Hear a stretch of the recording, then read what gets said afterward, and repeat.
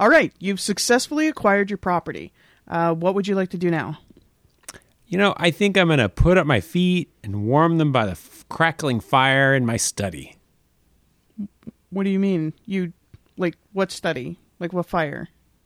The study on my property, the fire that's in the study, in the fireplace in the study. Jeez, you'd think you'd figure this out. You bought a ruin. You know that, right? You bought a ruin. Ruins can have studies. No, they have empty, rundown rooms. That were once studies. I'm sure this place has a former study. I'll just have to find that and put my feet up there. Fine. You find a burned-out room that you think used to be a study, and you put your feet up on broken timbers that used to support the ceiling. The scorch marks on the wall do kind of make you think of a fire. Ah, this is the life.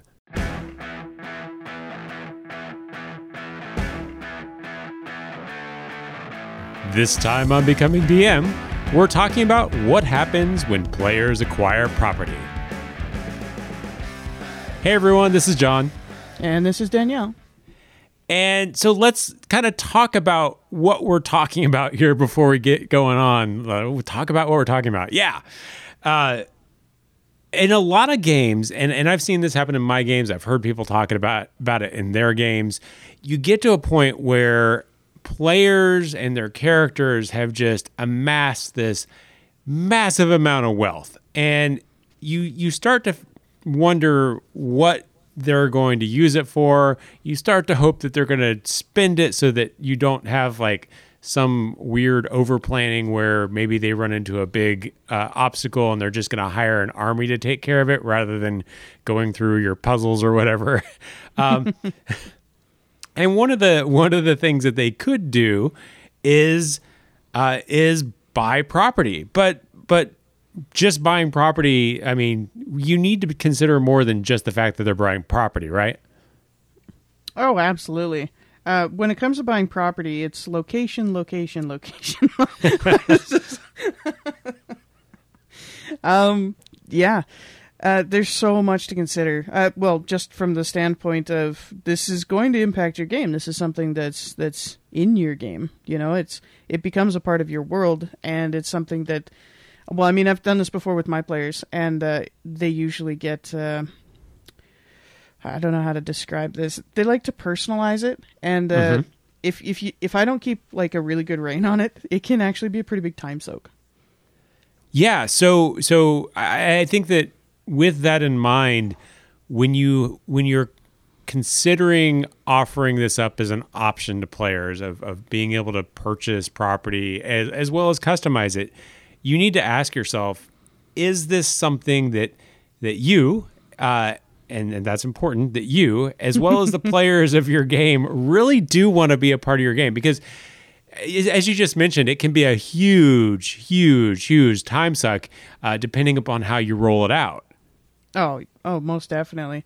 And I mean, it can get a little bit intricate and fiddly, if you let players do that. But also consider that the mechanics of building and maintaining a property, even if you have one or two players who are super excited about it, having an entire table worth of people who are super pumped about role playing, sweeping the floors and feeding the goats might not be, something that they're into. We role play sweeping the floors all the time. So if you're in that situation where not everybody is super into the nitty gritty of design and how things get built and what nerd knobs go in what doors to make them the secret trap that your rogue wanted to build into the house or whatever. You may just consider hey, if they want property, foregoing a lot of those mechanics and just saying, here's the cost. If you pay for it, you just wait some time and it all gets done. You hired some people to do it and you don't have to worry about downtime or design or anything like that. It just gets built and you've got this place to stay in. Mm-hmm. Plus, you can always use the magical D&D fast forward button. It's been 2 months. Your property is now complete. Yep. like those video games where it has a little timer as your little guy hits his hammer against the wall, and at the end it's suddenly built into a much bigger property. Wonderful. And it is all done. But so that's like, if you don't have groups that are like really into it, that's fine. But you could have a group that gets really into the designing of what they want and understanding the inner workings and setting up some sort of business or local economy. Some people get really excited about that. And some people don't even want a business. They just want a property, and they want to design all the rooms and have hidden escapes and like fortifications and traps and stuff like that. They almost like they're building their own dungeon and just waiting for people to come find them. It can definitely get a lot like that. It's like they're trying to counter your dungeons. They're like, well, we can do it too. Send the gnolls now. And that is kind of like an interesting approach to a game that I've heard some people talk about is rather than having the adventurers go in and explore a dungeon, they could be the creatures that inhabit the dungeon, and you could like build out the dungeon, and then you kind of see how many adventuring parties you repel with it, or something like that. We're getting a little off topic, but it's still fun though. Yeah. But so we've talked a little bit about buying properties in past episodes, and talked a little bit about how they can be a jumping off point for new adventures, because you can there's all sorts of things that you can do that if people are motivated by their property, that you can do to get them out and adventuring. I like the needing something for the property. Maybe they've decided to make an enhancement to something. Oh, I'm sorry. This thing, you have to. There's this widget that goes into it, and you have to travel all the way across the land to find it because it's only made in one place and they don't ship it. This isn't Amazon Prime. Yeah, it's not the same kind of shipping back then. But another option, like as far as, they might need something for the property, or maybe like we discussed before, the property could come under threat by some sort of new enemy or an old enemy. Maybe they're building up these fortifications and somebody traced them or tracked them down, some person that maybe they thought they killed that isn't. Yeah, the nice thing about them owning property is that now people could potentially know where to find them. All they have to do is figure out where the property is, and there's a good chance that they're going to find the party there at some point. Mm-hmm. They can also like leave them notes, like cryptic notes and things like that, and just mess with them a little and see what the party does. Yeah, you could like, when they come back from an adventure, have notes scattered throughout the property that gives them some sort of clues. Have it be a mystery even. Yeah. Yeah, and that can be a lot of fun because, nobody likes their regular house getting broken into, even your fantasy house. It's uncomfortable. But you could also have like a tax collector, like unlawful taxes. The government body or whatever is coming in and saying, hey, you owe us all this money that the party doesn't have or whatever. And it's super easy to prove that it's unlawful, but maybe this person's protected by the king or whatever, and you can kind of get a little political and stuff. Yeah, well, you could also have it develop into sort of a Robin Hood scenario where maybe they have neighbors and they find out that neighbors are also being charged these unlawful taxes, and suddenly they become this hero to the poor, stealing from the rich and all that stuff. Yeah. Considering this is an adventuring party, to steal from the rich, they just have to steal from themselves. There could also be problems with the property. So maybe, they bought this really cool set of ruins, right? And they're like, oh, it's so pretty. And then somebody's like, oh, look at this cool old rug. And they lift the old rug and boom, there's a crypt or a dungeon or something like that. Just something super just like weird that. And surprising. Just like that. It's just like, bam, dungeon. And something just grabs them. Or you could have the floor cave in and drop them into a dungeon underneath their brand new home. Yeah, it doesn't have to be something that they found right when they bought it, because in that situation, it could be something that there was no interest. Maybe this was built right on top of this thing without concern for what they were sealing in, or maybe there was concern for what they were sealing in, and just suddenly one day it collapses. It could also be if they have a large kind of rural property.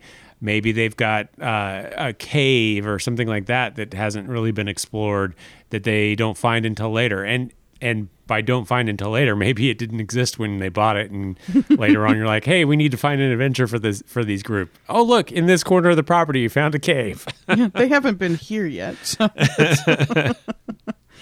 yeah, that's it's definitely why getting an inspection on your property is a good idea.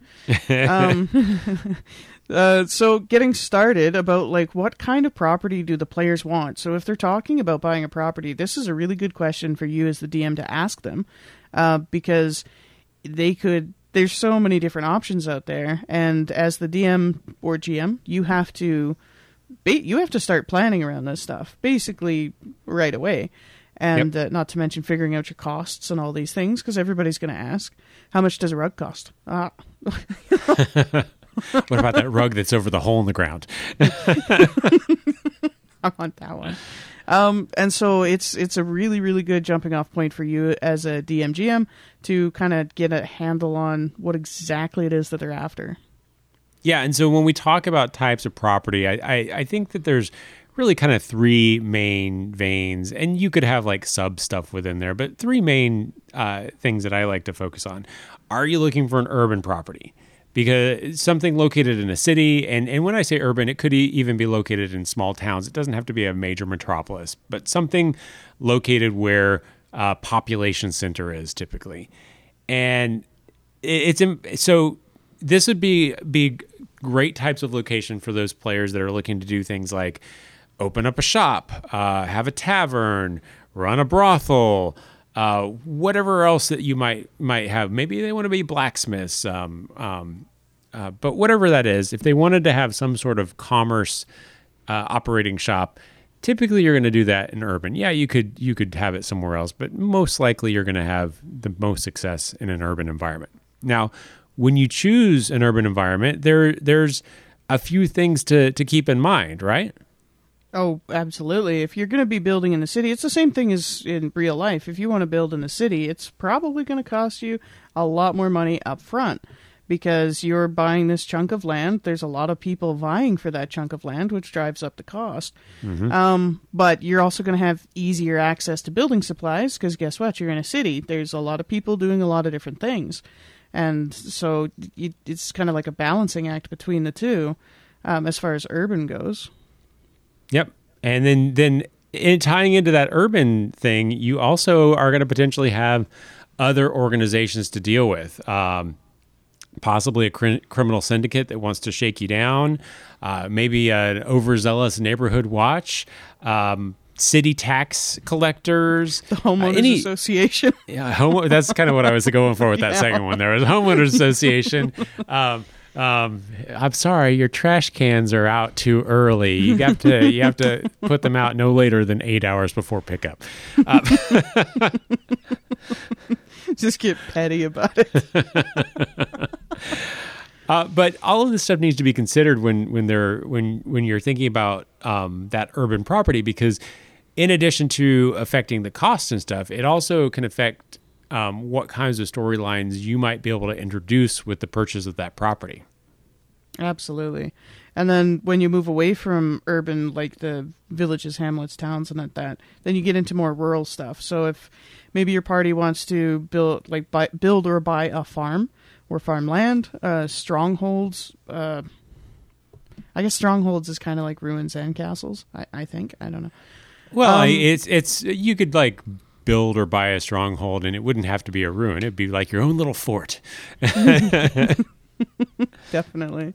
But that could be a lot more expensive just because of the sheer size, right? If you're building like a stronghold, fortifications are always expensive because they're thicker, right? You need a lot more wall there.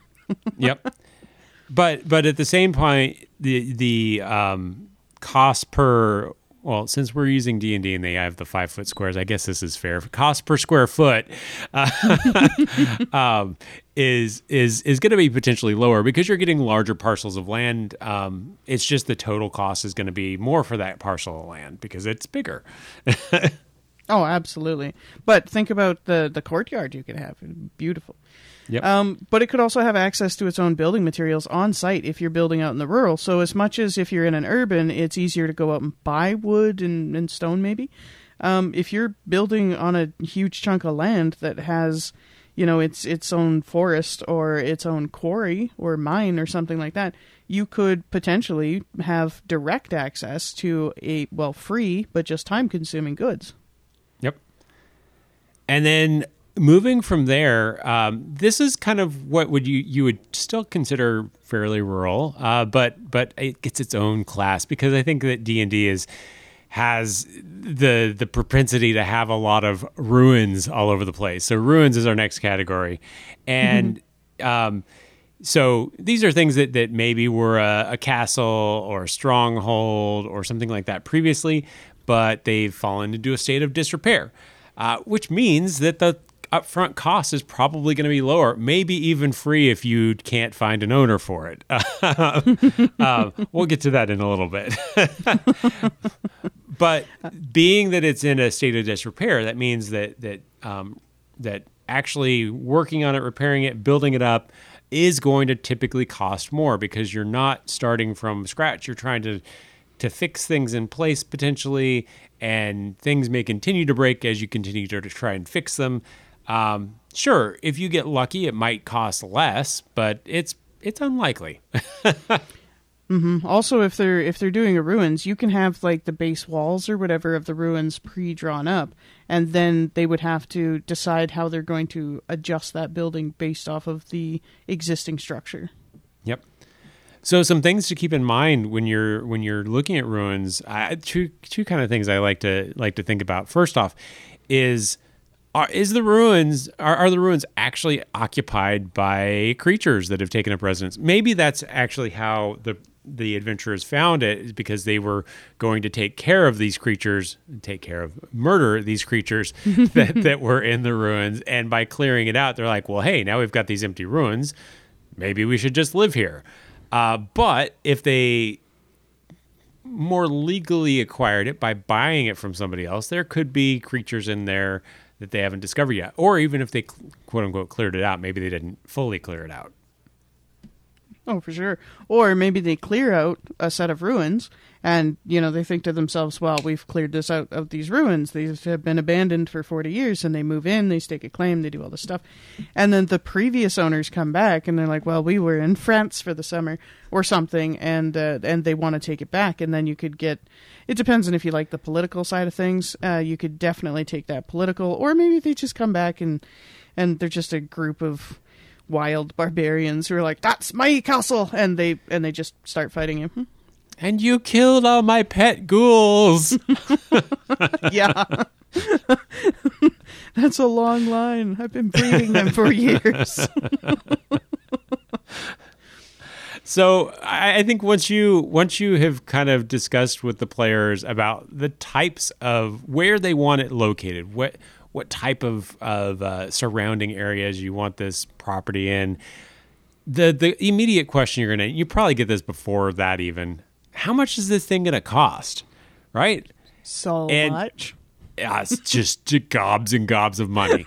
But the important thing to note is that how much something costs is really going to be driven by how you've set up the economy in your game. So if gold flows like water from the tap and everybody just has piles of gold in their house, it's going to cost a lot more gold because gold is pretty much worthless at that point. So it's going to cost a lot more gold to actually buy and build on this.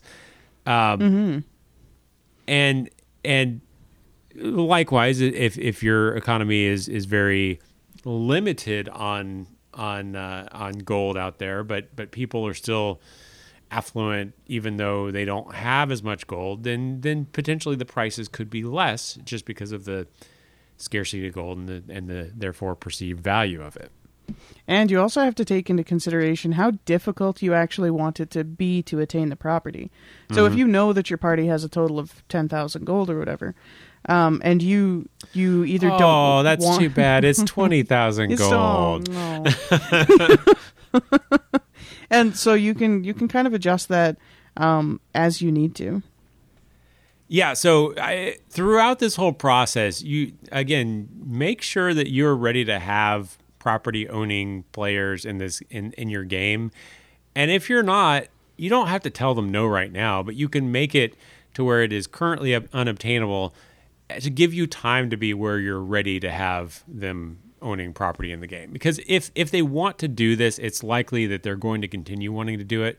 So I don't know that I would just tell them outright no, but I would find ways to delay it until you're ready. Yeah, just like have a piece of paper stapled to the door that says "Go away." Yeah, works wonders. I'm not DMing you until I'm ready. I meant on the ruins. They just walk up to the ruins and it just says "Go away."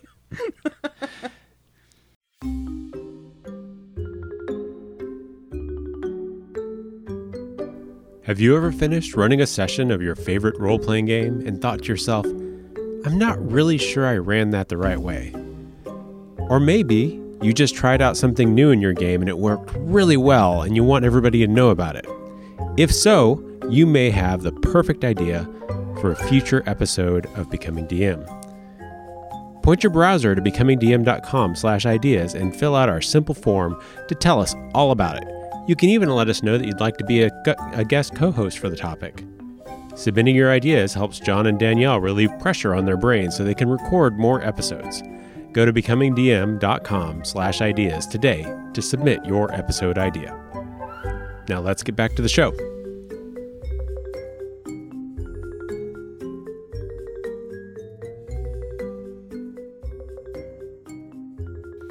So continuing down the cost conversation, there are some official resources that can help define what the cost of these things are.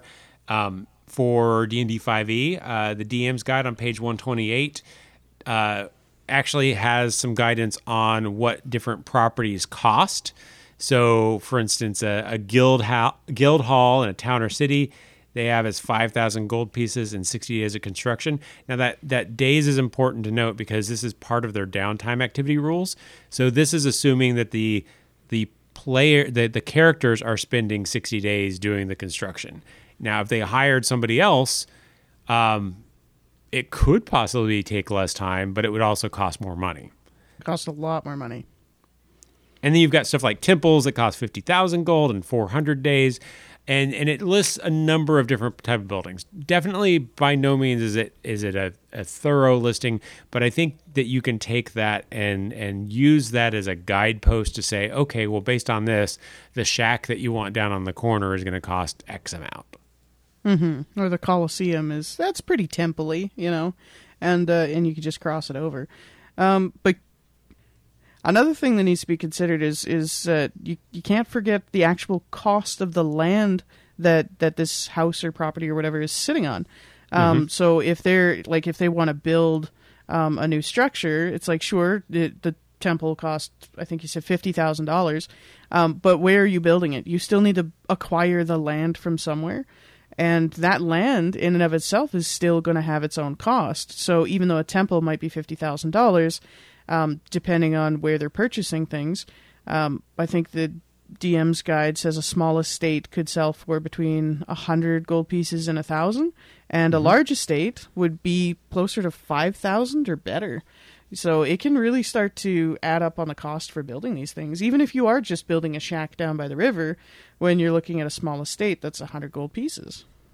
Yeah, and when we talk about a state, that typically makes me think of rural or outside of city limits. If you're talking about inside city limits, I think you can probably still use those prices as a guideline. You're just getting a much smaller parcel of land.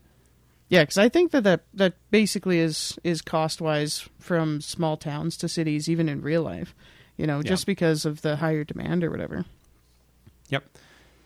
So within Pathfinder, I'm specifically referring to the first edition Pathfinder. I don't know that they have published kingdom building rules for second edition yet, but I wouldn't be surprised if they don't, or if they do. That's the term I'm looking for. But so they have used kingdom building rules to kind of define this, and that means that the approach is a little bit different than D&D, where they just say this many gold pieces for this. Within Pathfinder, they use the concept of build points, or BP is what it gets referred to in the books, and then you have to go and look up what BP means, which I had to do, I'll freely admit. And the value of build points are variable based upon the size of the area that you're building in. So if you're in a small town kingdom with 25 or fewer people, they're saying that the BP is about 1,000 gold pieces per BP. But if you get larger, when you get over 100 people, it's like 4,000 gold pieces per BP. So for the way that they have the mechanics set up, the more people that are there, presumably the higher the cost of labor or something like that. And so therefore the higher those build points are. Oh, and it makes sense. It's the same as, building in a city versus building in a town. And so it tracks, and I really like it. And so this is coming from the ultimate campaign for Pathfinder 1E. And Yep. this is my favorite book in all of role-playing. I need to say that every time we talk about this book, because anybody who's not actually looked at this book really needs to look at this book. This is a very, very good resource. It has so much cool stuff in it, and like when you get away from the fighting. But yeah, so anyways, I digress. Buildings generally have they'll have like a specific BP for requirement to build. So a guild hall will be 34 BP. Which in a kingdom of 25 or fewer people would be 34,000 gold pieces, because it's 1,000 per BP.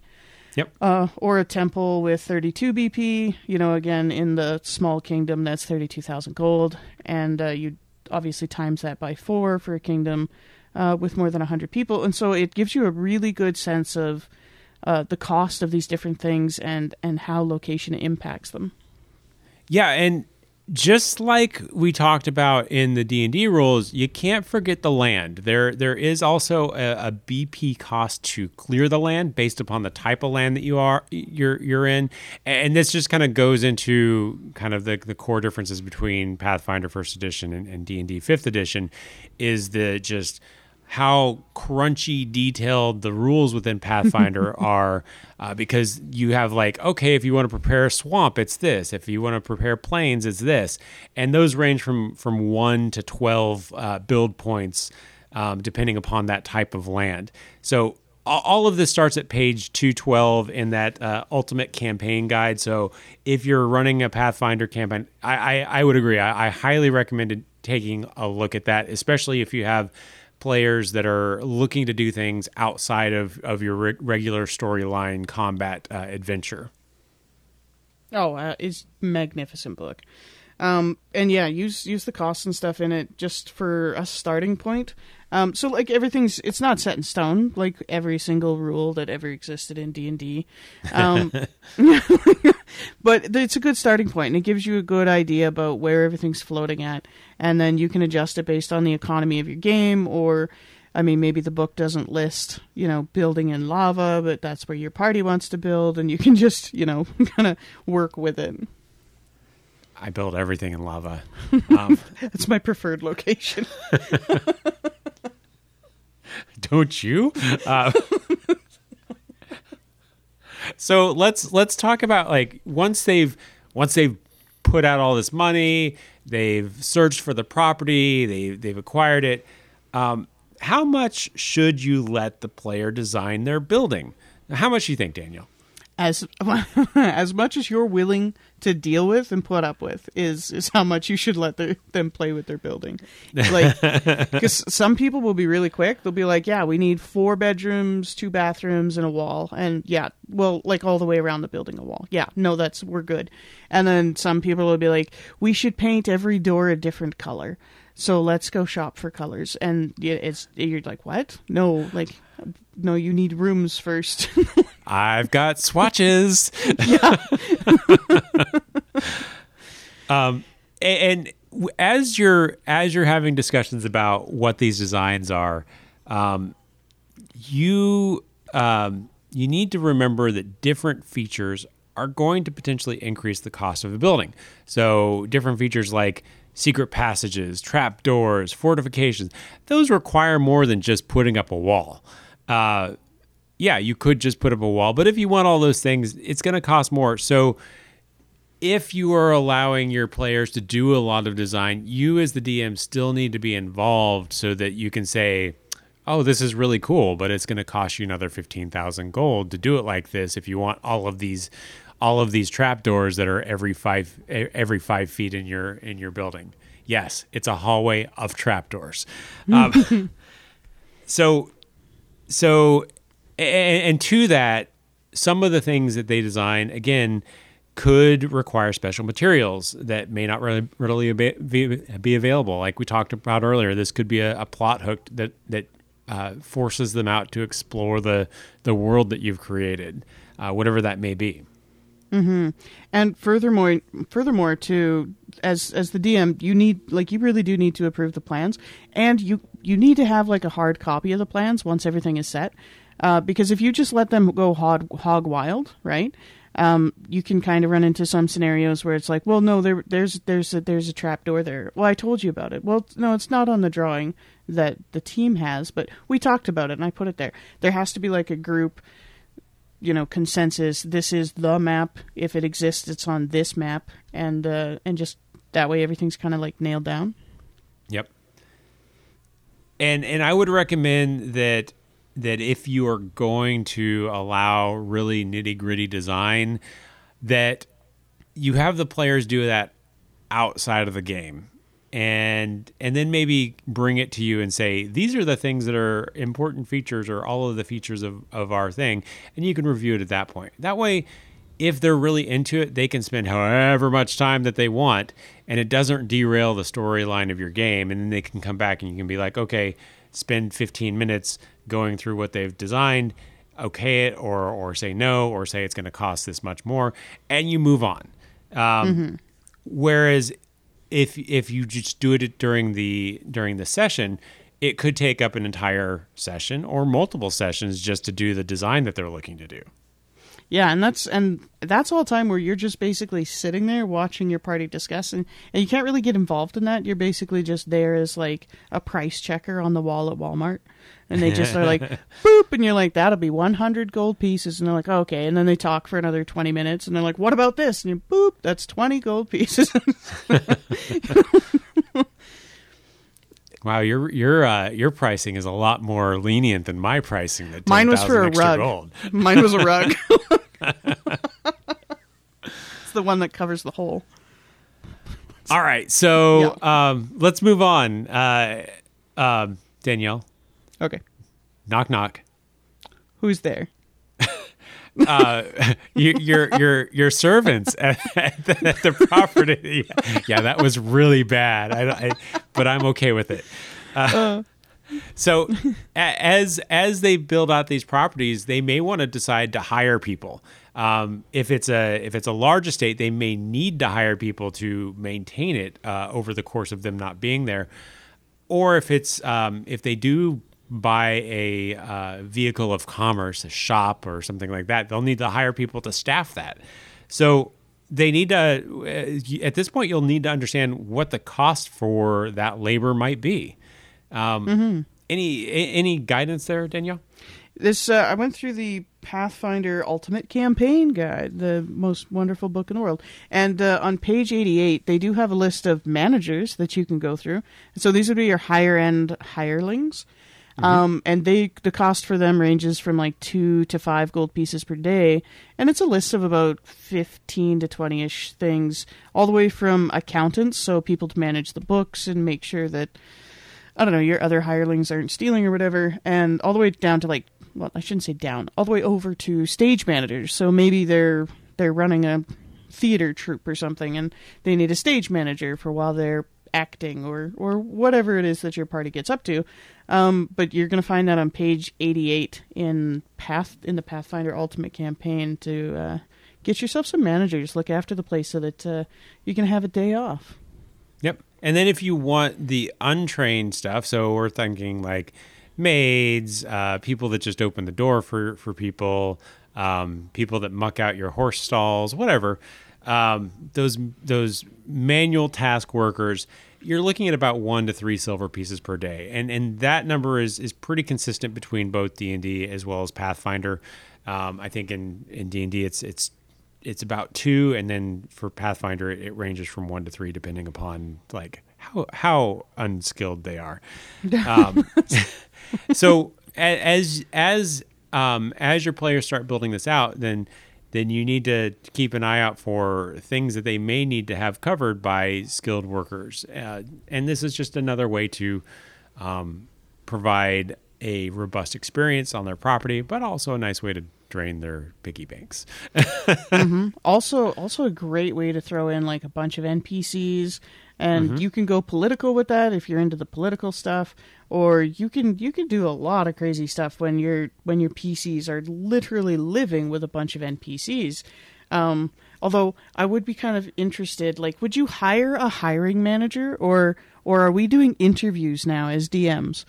Like, prepare some resumes and have your party go through them. So basically the players interview you as the DM as the NPCs for all of the NPCs? Yeah. Ooh. I guess maybe if you're like looking for a job in real life, that could be good prep, except that you're probably not going to interview and talk about the medieval tasks that you're doing with your job here in the 2000s. Oh, definitely not. But I'm not gonna lie, I kind of like that idea. I would set a timer for like you get 3-minute interviews. That's all you're gonna get, and just fire through a bunch of them and see who they actually hire. And I mean, by doing this, you could also, again, seed in some of those different plot lines. So each one of them maybe has a particular flaw that the players might have to deal with, from something as mundane as always drops things after 3 steps to is actually secret worshiper of some evil god who's intent on destroying the world, and first step is taking over the property. Yeah, and the best part is it's like, well, you hired them. Yeah, this is all on you. That's actually that's actually fascinating. I would be interested to see how something like that would play out. I haven't done anything like that, but yeah, neither have I. But I am. That's now on my list. All right, so we've built the property, or we bought the property. We've built on it. We've hired people. Now there's just kind of a little bit of a grab bag of other things that we might want to consider. And some of these are actually before we bought and built, so maybe just ignore what I just said there. First off is, just because the players want to purchase a specific property does not mean that it's open for sale. And again, this is a great way to provide new storylines that they're invested in pursuing and excited to, because maybe they're really interested in having this property. So maybe it's not for sale. Maybe it's only for sale for the right buyer. And that right buyer could be the person who retrieves their grandmother's artifact from somebody. Oh, thank you so much for retrieving it. Now I'll sell it to you, kind of thing. Oh, definitely. I like the multiple people think that they own a deed to the property, and I kind of like this as we mentioned it as a somebody owning ruins before, and they really hadn't given it up. But I also equally like the shyster approach, where somebody is conning people into the sale of this property. So there's one real owner, and he's conned everybody else and given them a fake deed. Maybe the players have the fake deed. Maybe they have the real one. Who knows? But again, leads you kind of down a story path that you can do. By having the players conned into thinking that they own the property. That could actually be quite fun, especially because if they turn out not to have the right deed, then your party is definitely going to want to try to get their money back. And you can do so much stuff with their money. You know, it could have been transferred to X amount of things, like all these different places, which is basically just fires into all of these different quest lines. Yeah. And I mean, you could even have the search to find out who the true owner of the property be sort of like a mystery path that they're doing. So you can provide clues and they can follow these clues and figure out. So it's sort of like a murder mystery without the murder. Or the murder of your bank account. There you go. So another thing to consider is once you've bought the property and so you got yourself a great piece of land, it's got a nice forest, and you built this really beautiful house, and it's so pretty and you love it and everybody loves it. But it still requires maintenance and upkeep, the same as your regular house. You know, there's you can't just, that's how ruins become ruins. It's because the maintenance and the upkeep stops. And so if they don't want to live in ruins eventually, there is a cost to having these places go. And this is where you would get some workers, right, to do some maintenance and some upkeep. But so even if you're paying, like say you have a carpenter or whatever to fix the timbers so that your study can be much nicer. So he might cost, 3 silver pieces a day or whatever. But he's still going to have additional costs to buy X amount of bits of lumber per year to keep the place in good repair. Yep. So you can really approach that ongoing maintenance cost in a couple of ways. One is you could just have for this property, based upon what you've built, every month is going to cost you this much. And that's going to cover all of your regular maintenance. But even when you're talking about regular maintenance, there could be random chance things that happen to the property that would incur higher costs. So random chance, maybe on a periodic basis, you can roll to see if something happens and then determine what that is. And again, randomly. So maybe there was a lightning storm and it struck the roof of the house and burned down the roof. It's a stone house, so the house didn't burn down, but now you have to replace the whole roof. Maybe wandering animals while you were gone wandered in and knocked down the door and ate all your furniture, whatever that may be. My credenza, no. But yeah, if you're going to do something like that, I would have it be random, and I would have it be on a fairly long timeline. So it's not going to be where you're rolling every week. Oh, look, you got something this week. Oh, look, next week they had this other thing. It's not this the stress of home ownership. Welcome. It's not going to be a house of calamities unless they have a cursed property, in which means go unless whole hog. You want them to have a house of calamities, in which case, absolutely.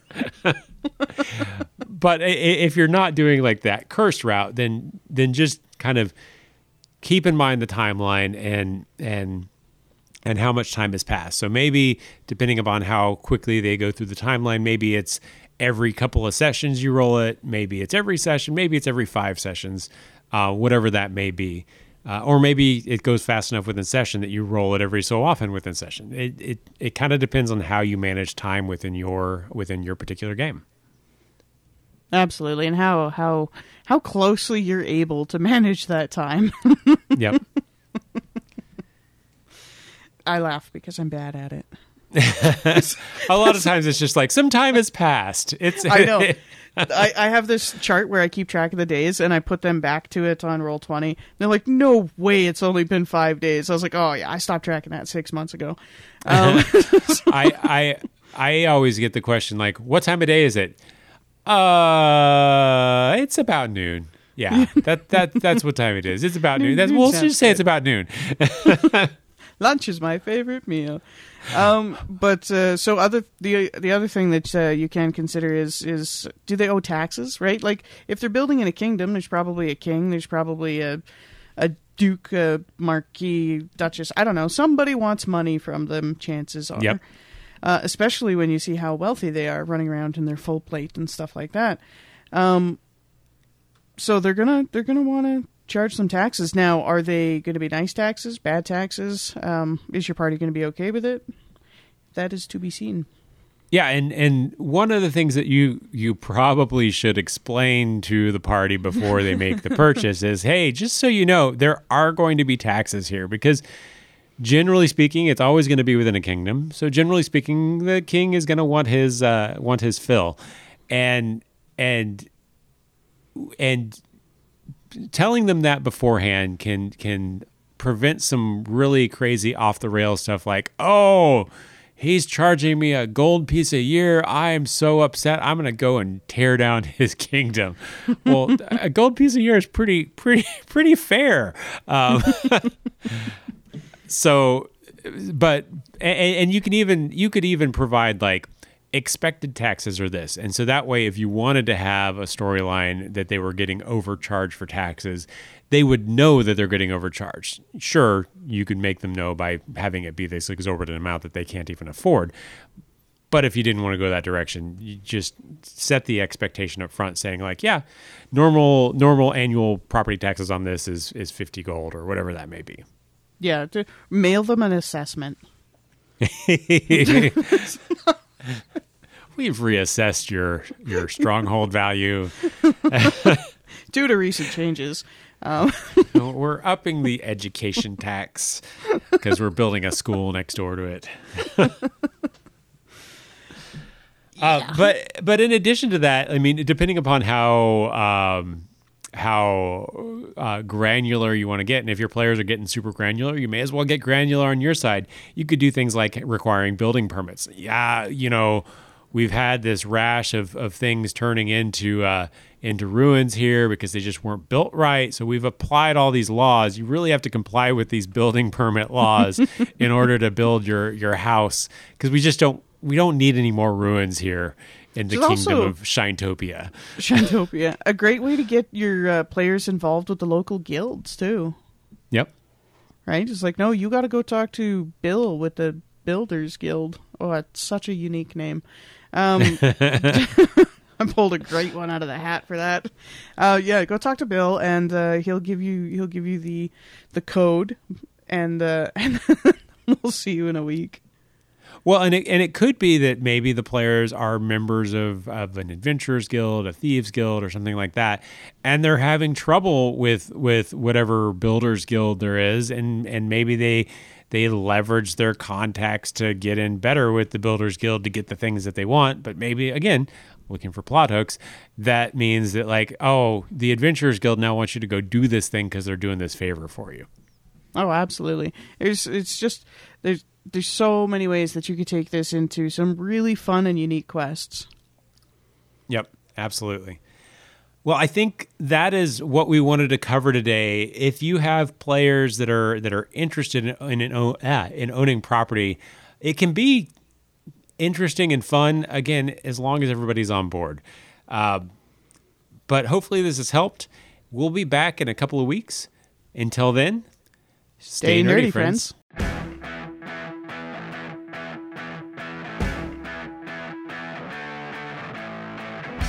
Thanks for joining us again. Make sure to share the show with friends to help grow our audience. You can find us on Facebook at facebook.com/becomingdm. On Twitter, Instagram, and Pinterest, we are Becoming DM.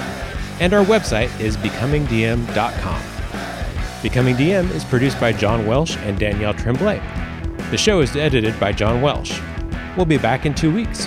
See you then.